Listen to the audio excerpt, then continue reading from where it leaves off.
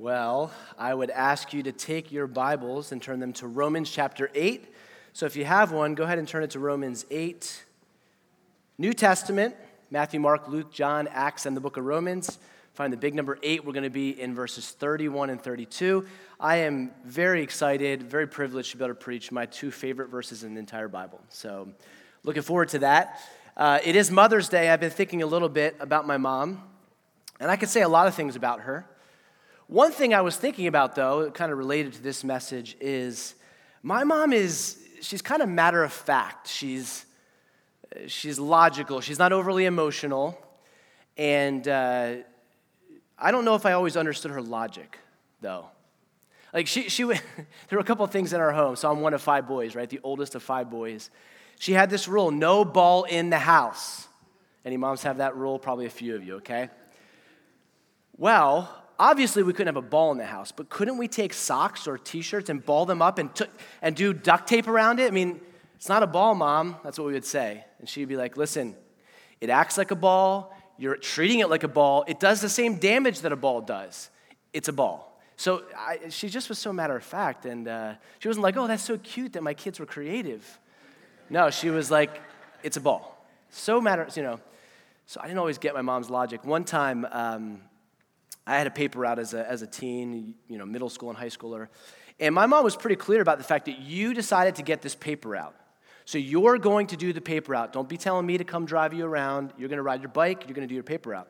So one particular morning, I walked downstairs. It was totally dark. It was pitch dark. I walk into the kitchen. And though it was dark and I couldn't see, I could feel that my shoelace was untied. So I bent down to tie my shoelace. And as I bent down, it was like, and I smacked my head right on the table that was apparently there. I didn't know the table was there. So I started to feel a little dizzy. I went to the bathroom, and also my forehead was wet. And so I turned the light on in the bathroom, and sure enough, there's like some blood trickling down my forehead. So I go to my mom, and I say, Mom, my head is bleeding. Will you drive me around to do my paper route? What do you think she said? No, she said, you got the paper route. It's your paper route. Drive your bike or ride your bike and do your paper route. And I was like, Mom, I wasn't looking for my mom's logic. I was looking for my mom's compassion, okay? I want you to know my mom was very loving too, okay? I don't want to paint her in a bad light. She was very loving. But she just had this logic, and I don't know if I always agreed or understood. I kind of struggle with it. Now, when we come to Romans chapter 8, we've been walking through Romans 8, and Romans 8 is a logical argument that Paul is making. The whole thing is this series of logical arguments, and as we look at it, it's words written by the Holy Spirit. So this is beautiful logic. It's perfect logic, but sometimes we're struggling a little bit with this logic. We're not sure that we get the logic. And though Romans is so logical, we're wanting a little bit of love too. And we'll see today there is a lot of love. And of course, in the next few verses that will be in following weeks, it's a lot of love, okay? But this logic can sometimes be a struggle. Like, okay, I can follow the argument. I get it, Paul, but my life is tough. Like, I'm going through some stuff that I'm not sure that I like it, or I'm not sure that I agree with this logic. So Paul continues to write. He knows that his readers have some lingering questions. We can see that, the way in which he writes. And so he knows that they're still struggling a little bit. He continues the argument, and I would say probably some of you still have some lingering questions. Some of us still have some lingering questions. And so Paul carries on in verse 31 and 32. So I want you to look at that with me. Romans 8, verse 31 and 32. And these are just beautiful, beautiful words. And I hope you've been with us and you've been able to hear what we've, the Word of God up to this point. But here we go in verse 31 and 32. Paul writes, what then shall we say to these things? He's basically saying, what is our response? What are we going to do with all this beautiful logic and this rationale? What are we going to do with it? If God is for us, who can be against us? He who did not spare his own son, but gave him up for us all, how will he not also with him graciously give us all things? This is God's word. Now, before we get into Paul's argument here, before we get into his logical argument, I just want to first acknowledge our questions. Right? We have questions. Notice the very first phrase here, Romans 8:31a says, "What then shall we say to these things?" I love that Paul gives us these little mental breaks. Because this is the fifth time that Paul has inserted this little phrase in the book of Romans. He'll say, what are we going to say to this? What shall we say then? Why does he write that? He's interacting with his readers so that you and I and the original readers would read this letter and he's kind of saying, guys, what are you going to do with this? Like, what is your response to this? He's conversing with them. He's checking in on them. I think this is necessary because you've been getting a lot of stuff in Romans. Like, it's been coming at you every single week. So what are you going to do with that? And how are you processing this? Just the style of this section of Romans is quite interesting. I want you to notice if you have your Bible open, you'll see this. He's using questions. And why use questions? Starting in verse 31, he starts to give us, you'll see question marks in I think just about every English translation, okay? Little question marks. Why? These are rhetorical questions. And if you remember back to literature class, a rhetorical question is one where the answer isn't expected because the answer is assumed or the answer seems to be obvious. So just the fact that Paul writes this in question form is kind of a nod to the fact that we have questions. We struggle with even Romans 8, as beautiful as it has been, trying to make sense of it all and put it into our lives and get it. Just look at your text if you have your Bible open. Starting in verse 31, you have a series of questions. Verse 31, basically what he's saying is, what about all that's against us? That's what he said. It's what he's asking in a weird kind of different way. Verse 32, will God give us what we need? That's the fundamental question that humans are asking, Christians are asking. Verse 33 and 34, will someone condemn us?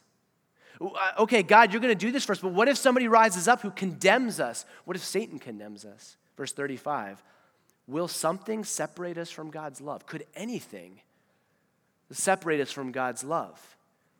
So Paul's writing with these questions, and he's doing so because he knows that it's not a slam dunk in some people's minds. You're struggling with this. And I've been talking with some of you in our congregation, and I know that you're wrestling through the book of Romans. You're struggling to say, okay, I know God works all things together for good for those who love God, but I'm not sure, God, how this is going to work. And I get that theologically and hypothetically. I understand the truths, but I don't know if I can feel it right now. These truths in Romans 8 are not divorced from real life. They're not just something for those in the ivory tower to debate. Oh, they could not be more practical. And sometimes life seems anything but logical for us, from our vantage point anyway. There are families who have prayed for children their entire upbringing. They've prayed for their children. They've brought their children to Jesus. Some of them have probably dedicated their children on this stage like we just did. And yet right now they are far from Jesus. They're not walking with him, and it's heartbreaking for parents. I think about parents in this congregation who have children who struggle with depression. That's hard as a parent. God, why would you let my kid have this struggle, this ongoing struggle? Couples who deeply desire to be parents, but God hasn't made the way yet. People who fought for their marriage, but they're losing the battle. And some people who have already lost the battle. So God, okay, I'm hearing all these words from Romans 8. What do I do about that? I have questions. Now, Romans 8 has always been one of my favorite chapters of Scripture. So even if you would have asked me as a teen, what's your favorite Scripture? You know, they'd go around, what's your life verse? I'd be like, oh no, I'm supposed to have a life verse. I don't know. But Romans 8 was a chapter I always loved. Psalm 73. Those are two of my favorite chapters. So always I've loved Romans 8. But Romans 8, 31 and 32 became my two favorite verses of Scripture in November of 2013. And some of you know this, some of you may not, but I lost my little brother at the age of 23 in 2013. And I can remember, it was in the evening, and he was in a boating accident, and I got a call early in the morning, like, we can't find Ben. Everyone else made it to shore, but Ben, he was lost. So we rushed up to the lake as soon as we could, and we spent the next day and a half, which, I'll be honest, it seemed like a week and a half or much longer, just standing on the shore, waiting for divers to try to find his body. And it was in that time of just standing around, like, what do? You pray. You can't go help him. You just wait. And as we waited, God brought these verses to my mind. And I could not stop thinking about this idea of He, God, who did not spare His own Son, but gave Him up for us all, how will He not also graciously give us all things? And by that, I didn't mean that, God, I know you're going to bring Ben back somehow. Maybe he's somewhere. Maybe he's not in the water. I wanted that. I wanted some kind of weird scenario to be true. But I was starting to come to grips with, as time went on, that was not going to happen and that he had perished. And so then it was like, well, what do I do with this? How do I even process this? And I'm like, God, I don't have anything right now. And I've been to Bible college and seminary and stuff, and what do I do? And this verse for me was like an anchor. It was like handles I could hold on to. It's like, well, I don't know what you're doing, God. Honestly, Romans 8:28 didn't help me in that moment. It was just too raw. Yeah, God works all things together for good, but right then it was just too raw. That verse wasn't doing it for me. I went a couple verses later, and it was like, okay, God, I know you gave me Jesus. I know that you did not spare your own Son, so I just got to trust you that you're going to do something with this, right? So these verses became so intensely personal, and not just during that week or that month, but I started to realize that there was nothing the rest of my life that these verses would not apply to. All things, it says. So that's why I had my daughter paint for me those 2 verses, and it's in my office, and it's just a special passage to me. And this could not be more practical for you, whether it be in this very moment or in the weeks and months and years to come. Now, when Paul says, what shall we say to these things? What's he referring to? Definitely, he's referring to the last couple verses, right? Verses 28, 29, 30. But he's also talking about the whole chapter, Romans 8. And some even believe he's talking about everything in Romans up to this point. Like, what has Paul talked about in Romans? What has God given us in Romans? And some of you, it's Mother's Day, you might be brand new to our church and you're not caught up. So let me just very briefly give you bullet points of what is happening in Romans that we're supposed to process and say, what am I going to do about that? So here's where it starts in the book of Romans. All humans are born sinners. And because they're sinners, they're guilty before God. They've broken His law, whether they know they've broken His law or they don't. They still stand before God guilty, it says. That's chapters 1 through 3. A lot shorter than our series, right? There you go. That's 1 through 3. 3b through 5 is the way to be right with God is not through our own efforts. We can't do righteousness that's acceptable to God. So rather, we need a righteousness that comes apart from the law, the Bible says. That's Jesus' righteousness. And if we trust in what Jesus did on the cross in our place as our substitute, now we have this righteousness that doesn't come from us. It comes simply by faith in Jesus Christ. This is what brings peace with God. That's through chapter 5. Then we come into chapter 6 and 7. Once we realize that it's not our obedience, it's Christ's obedience. There might be the temptation for somebody to say, well, I guess I don't have to obey God then, right? Because this is Jesus' thing. And so if it's Jesus' obedience and not mine, I guess I don't have to obey? And Paul says, absolutely not. You've identified with Christ, you died with Christ, and you've been raised with Christ. And so you're supposed to live a new life. You're supposed to walk with God. Yet, chapter 6 through 7, we still struggle with sin. We still battle with it. We still fight it. And we will until the day that we die and we're taken to heaven and we're changed. And we're new. And our souls are crying out for that day. In fact, the Bible says the whole universe is groaning and crying out. We want this to be new. We want this to be different.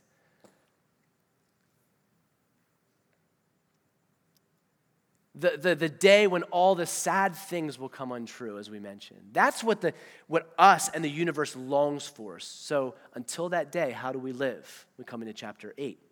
And we start to see that until that day that we're changed, we have this consolation that there is therefore now no condemnation for those that are in Christ Jesus. Chapter 8, verse 1. God's already done these things for us. For the believer, chapter 8 is what has happened and what God gives us consolation with. There's no condemnation, and there never will be.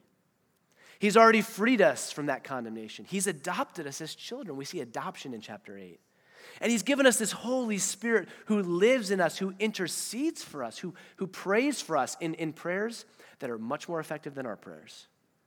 Verse 28, we came into this a few weeks ago. He's working all things together for good. For those that love God, those that are called according to His purpose. And then verse 29, last week, that golden chain that Pastor Steve walked us through, this this unbreakable chain, those that he foreknew.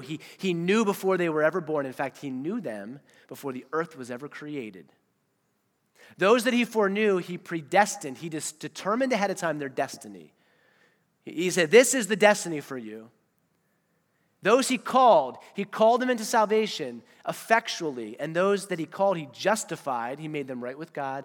And those he justified, he glorified. And what we saw was that our glorification is so matter of fact that even though it's future, it's talked about like it already happened because it's already been purchased. It's already been given to us. So the question then is, friends, what are we going to do with this? Like, what do we do with all of this that we've learned in Romans? All of that stuff. What's your response? Where are you right now? You might not understand how all of that fits with your situation right now, your difficult situation, but I promise you, God does. God does. So this Mother's Day, I'm going to plead with you to trust in God's logic. So we have questions, yes, lots of questions. But let's consider God's logic in this passage because it is beautiful. And not only is it logic, you're going to see as we go through the rest of the chapter, it's a logic that's mixed with love perfectly. So in our deepest, our most painful moments, we don't just want logic, like, okay, boom, boom, boom. But what you're going to see is this logic is based on love that God has for us. What has he done that gives us this confidence?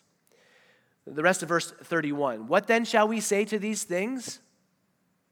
Here it is. Here's the logic. If God is for us, who can be against us? If God is for us, then who can be against us? John Piper is not the first person to recognize the logic and the way that Paul writes. It's a technique he's using. But John Piper did call verse 32 the solid logic of heaven. And verse 31 flows right into verse 32. So let's try to follow this logic best we can, all right? So first, God is for us. You see that right in the text, right? God is for us. Now that's a colossal statement. That is a huge statement. When you think about what does it mean that God is for me, that changes everything, right? If God is for me, the argument goes, then who can be against me? So it's a rhetorical question. And in fact, it could be translated as since, not if. What it's saying, if you look at it literally, it says, since God is for us, then there's no one that's against us. That's what it's saying. But let's make sure we understand who are we talking about here. Is this every human being? Who is God really for? Whose side is God on?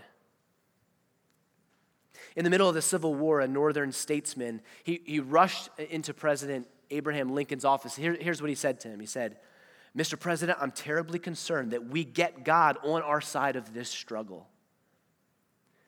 To which Lincoln said to the statesman, I'm not at all concerned about getting God on our side. I'm concerned about us getting on God's side. That's what he said. That's good words, right? That's understanding his Bible. The fact that we don't say, God, we need you on our side here. We pick you, God, you're on our team, right? No, it's like, how do we get on God's side? So when we talk about like, if God is for us, the only if here is if you are on God's side. If you followed the book of Romans and you followed Romans 8 here, are you trusting in your own righteousness, your own good works, your own like morality? Or are you trusting in the righteousness of Jesus Christ? That's when we get on God's side. God is for those who are for his way of salvation, who have trusted in Jesus, who have submitted their life to him. So the only if in this passage here is if you are there. Are you on God's side? Are you trusting in yourself? Or have you just not even thought about Jesus at all? Like you're not sure if you're trusting in anything. Then that, my friend, is important today to consider. Am I on God's side? Is God for me? Because that is a colossal statement. If God is for me, then nothing else can be against me. God for us is remarkable. If you think about how we started this book, right? Where did we start in this book? Did we start neutral with God, like Switzerland? Is that how we started? If you go back to the chapter 1 and chapter 2, in fact, I'm going to read chapter 1, verse 18. And feel free to read it with me, but I'll read it to you. Chapter 1:18 says this: For the wrath of God is revealed from heaven against all ungodliness and unrighteousness of men who by their unrighteousness suppress the truth. So that's where we began, okay? We began not with God for us, we were God's enemies. The wrath of God lying upon us. So this is a remarkable statement. When we can say God is for us, what does that mean? That means we've gone completely to the other side. We started enemies under God's wrath. Now here we are, God's adopted children, and he is for us. God is only for us in this sense if we are his children. In the same way that a mom is for her children more than she is for any other children. We should recognize that God is for all people. Excuse me. God is for all people in this world. That is true. Right? Think about John 3:16. What does that say? For God so loved the world that he gave his only son. And whoever believes in him will not perish, but have everlasting or eternal life. So God is for the whole world. God has provided a way of salvation. God is for every human in that sense, yes, but he's not for every human in the same way that he's for his adopted children that we find in this text. God is for us in this scripture in a different way, in a way that he is on our side because we're on his side. Romans 8:31 cuts both ways, so just think about this morning a little bit. It is true that if God is for us, then no one can be against us. But it cuts both ways. It's also true that if God is against us, then who could be for us? If God is against you, which is how we are born as humans, Romans says, then it doesn't matter how great you were on earth, how famous you were, how rich you were, how much people liked you, what legacy you left, what music you made, what movies you... It doesn't really matter. If God is against you, then who's going to be for you? In the life to come, which lasts a lot longer than this life on earth, who will be for you? It's important to consider that in Romans 8:31.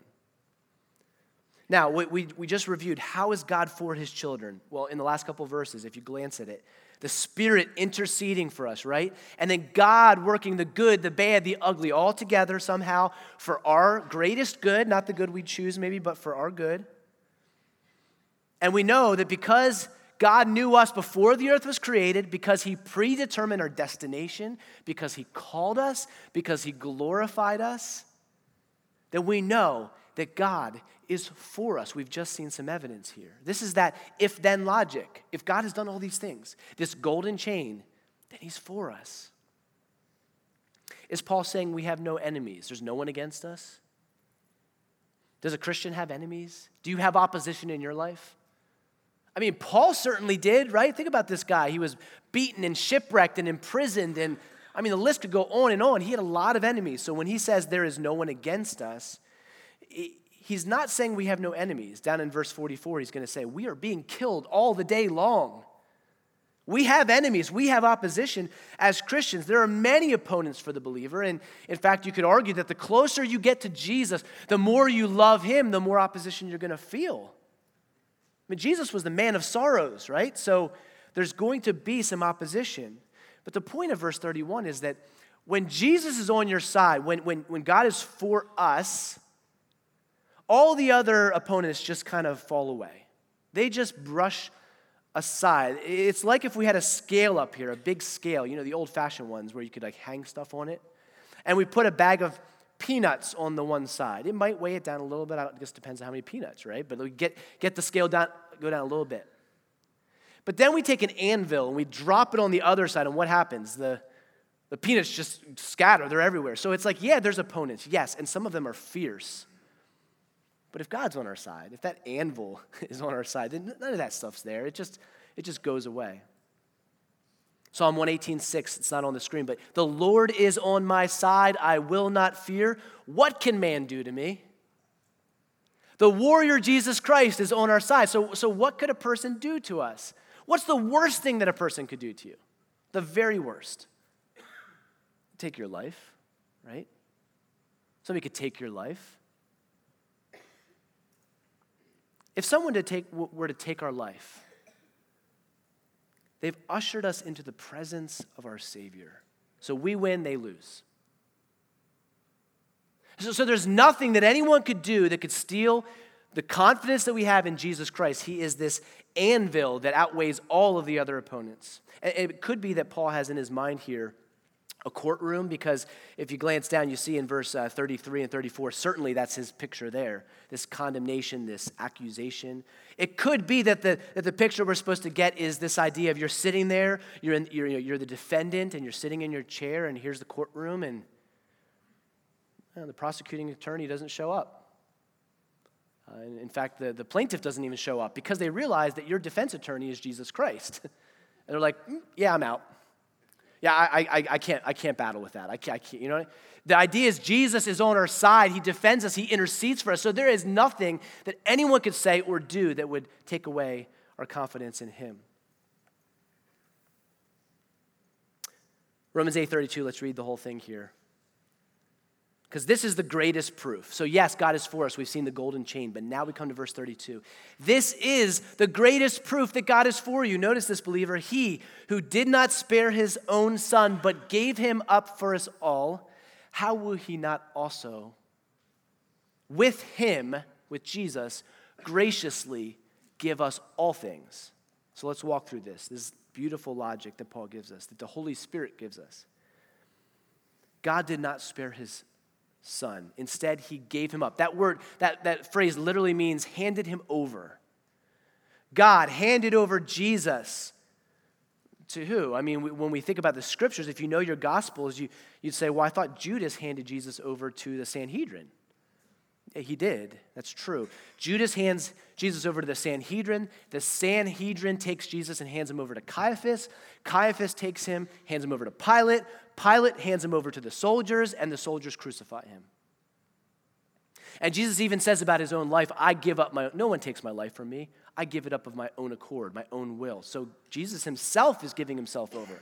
But what we understand when we look at this text is that behind all of that, what's actually going on is God the Father is handing Jesus over to death. Yes, those people are part of the scenario, but God is actually handing his son over to death.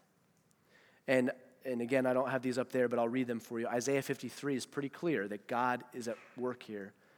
This is Jesus. Surely he has borne our griefs and carried our sorrows, yet we esteemed him stricken, smitten by God, and afflicted. Notice, Jesus, smitten by God. 2 Corinthians 5:21, for our sake, he, that's God the Father, he made him, that's Jesus, he made him to be sin who knew no sin, so that in him we might become the righteousness of God. God made Jesus sin who knew no sin. He didn't know any sin, but God did that. God is behind the scenes doing all this.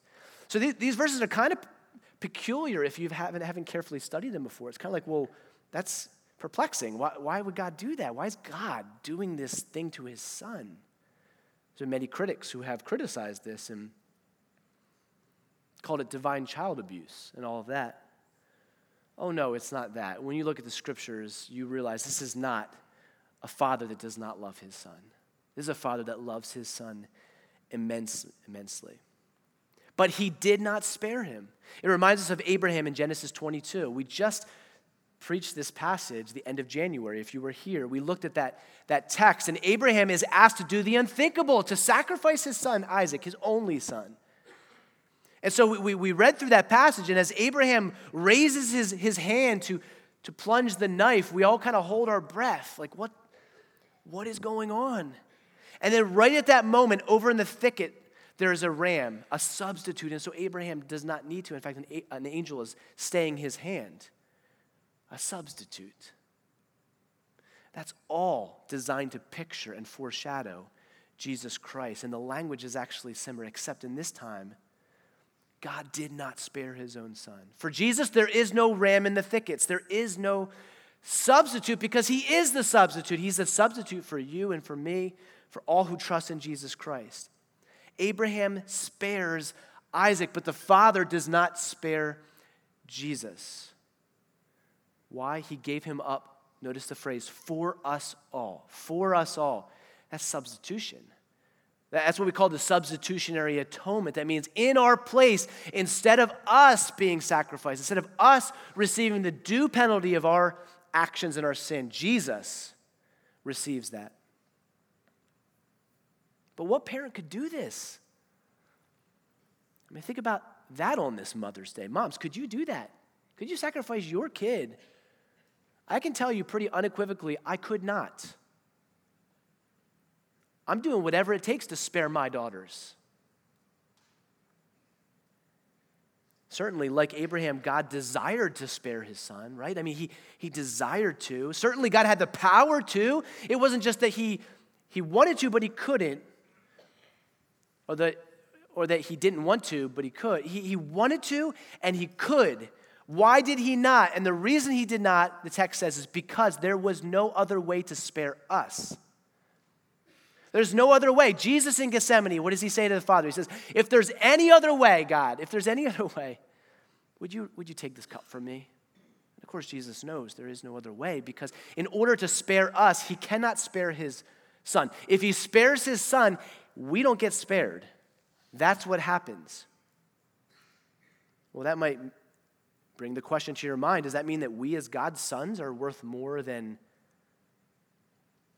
Jesus?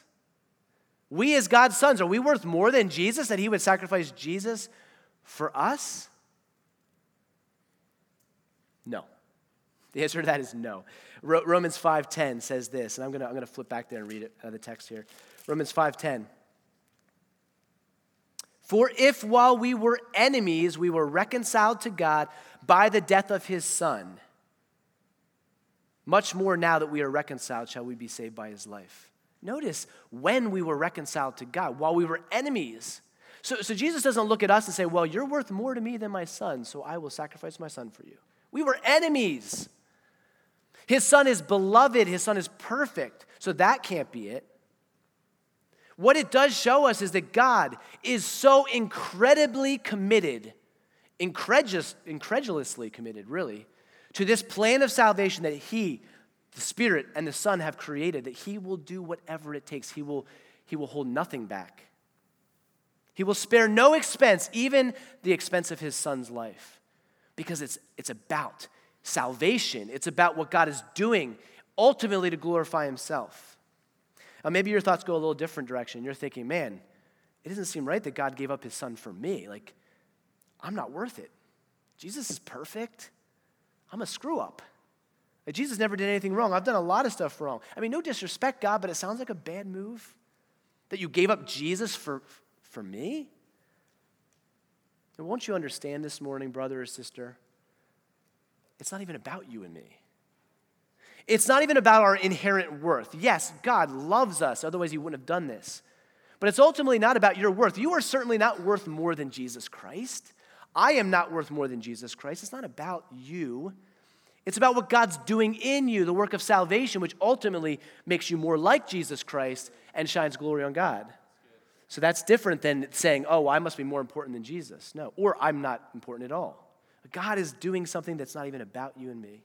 We're part of something, a bigger masterpiece. Are you getting that in Romans? It's not even, if I've learned one thing in Romans, it's like, okay, it's not about me. It's about Jesus Christ. It's about salvation. It's about this ultimate work that God is doing. And we just want to make that really clear, because sometimes people lead with like, listen, you are so important that God did this for you. You are important. But Jesus is important. And God gave up Jesus. Are you starting to see the logic? If God did this, what won't he do? He'll do anything. There's nothing that will hold back his hand.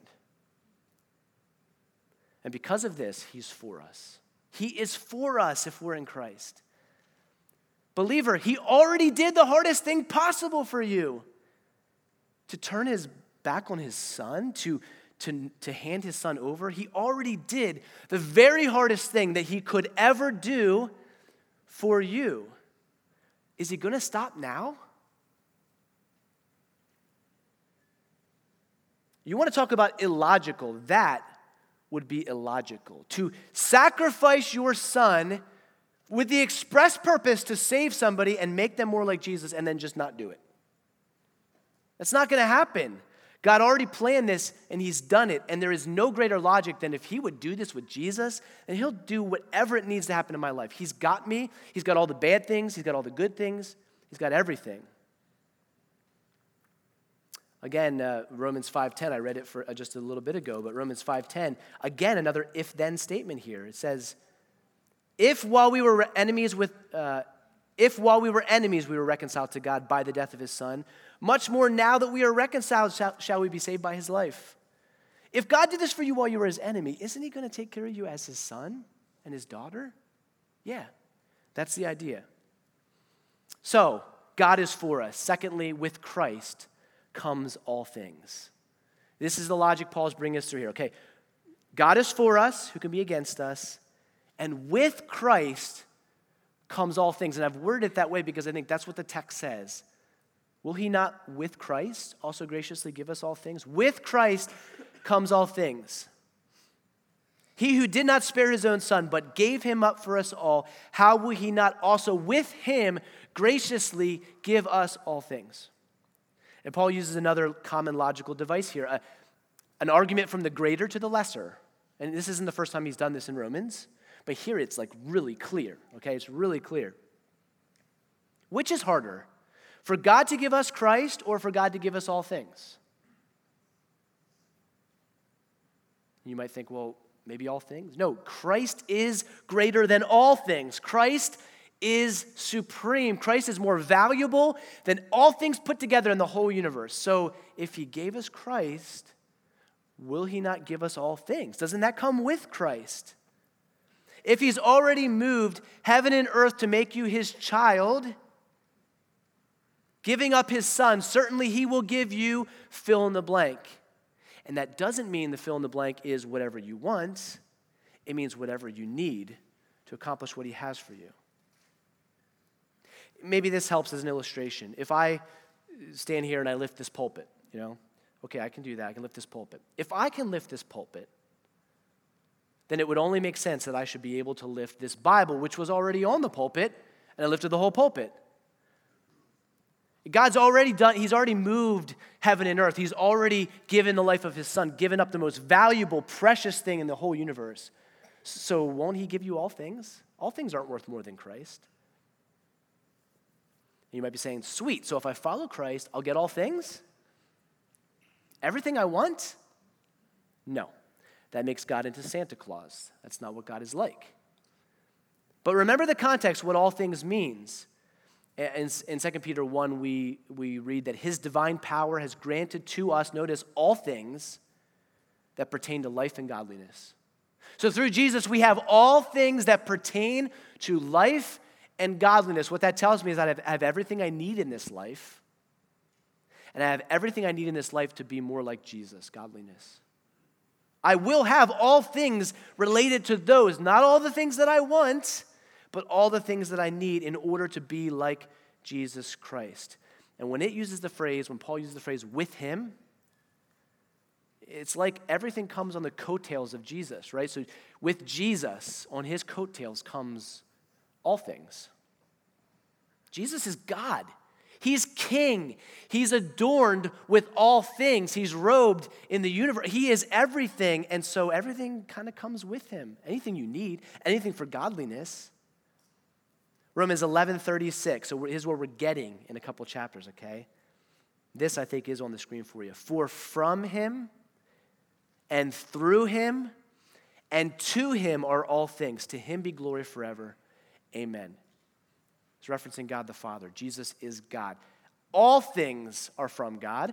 All things are through him. To him are all things. All things exist for him. Colossians 1, you might know this verse. For by him all things were created. This is Jesus is talking about. In heaven and on earth, visible and invisible, whether thrones or dominions or rulers or authorities, all things were created through him and for him. And he's before all things, and in him all things hold together. I just want you to think about that. If Jesus holds all things together and all things come through him, then everything comes on his coattails. To have Jesus is to have everything. To not have Jesus is to have nothing, at least the stuff that really matters.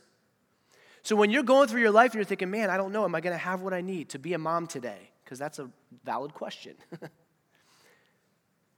If you have Jesus, you have all things that you need. It comes with him. One takeaway from this morning's text is that God is not stingy, but he's generous. I mean, notice he's willing to give us all things. He's basically handed us a blank check, spiritually speaking, for whatever we need. Temptation, suffering, anything. Nothing does not fit into all things, right? 1 Corinthians 3:21 through 23. So let no one boast in men, for all things are yours. Whether Paul or Apollos or Cephas, that's Peter, or the world or life or death or the present or the future, all are yours, and you are Christ, and Christ is God. So everything is yours, the Bible says. Everything.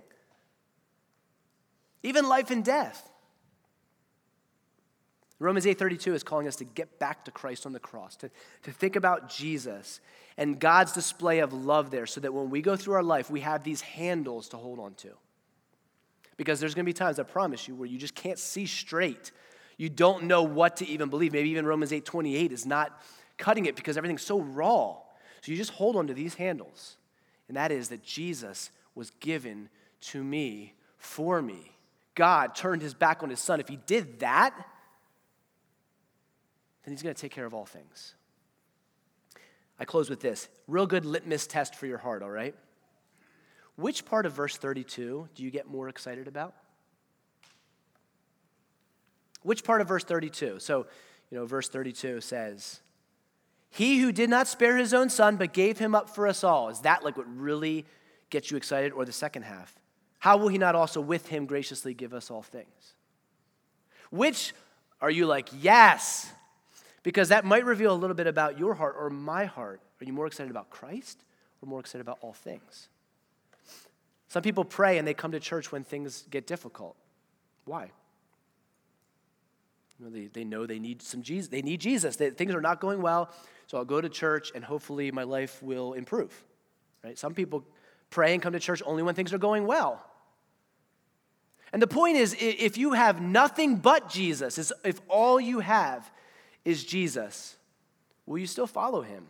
Will you still love him? Will you still trust in him when the storm is going on and you don't know what to think? Will you still hold on to him and say, well, I have you, Jesus. That's probably it right now, but I have you. So I just got to trust that you're going to give me all things I need. The worries of our life are all on the all things side, that half of the verse. All things. That's where we worry. That's where we have anxiety, not on the God gave us Jesus. That's solid. That's happened. So I said on Easter that the resurrection is the exclamation mark of Romans 8:28, right? For all things work together for good. Resurrection. Can you see this morning that the cross is the exclamation mark built into Romans 8:32?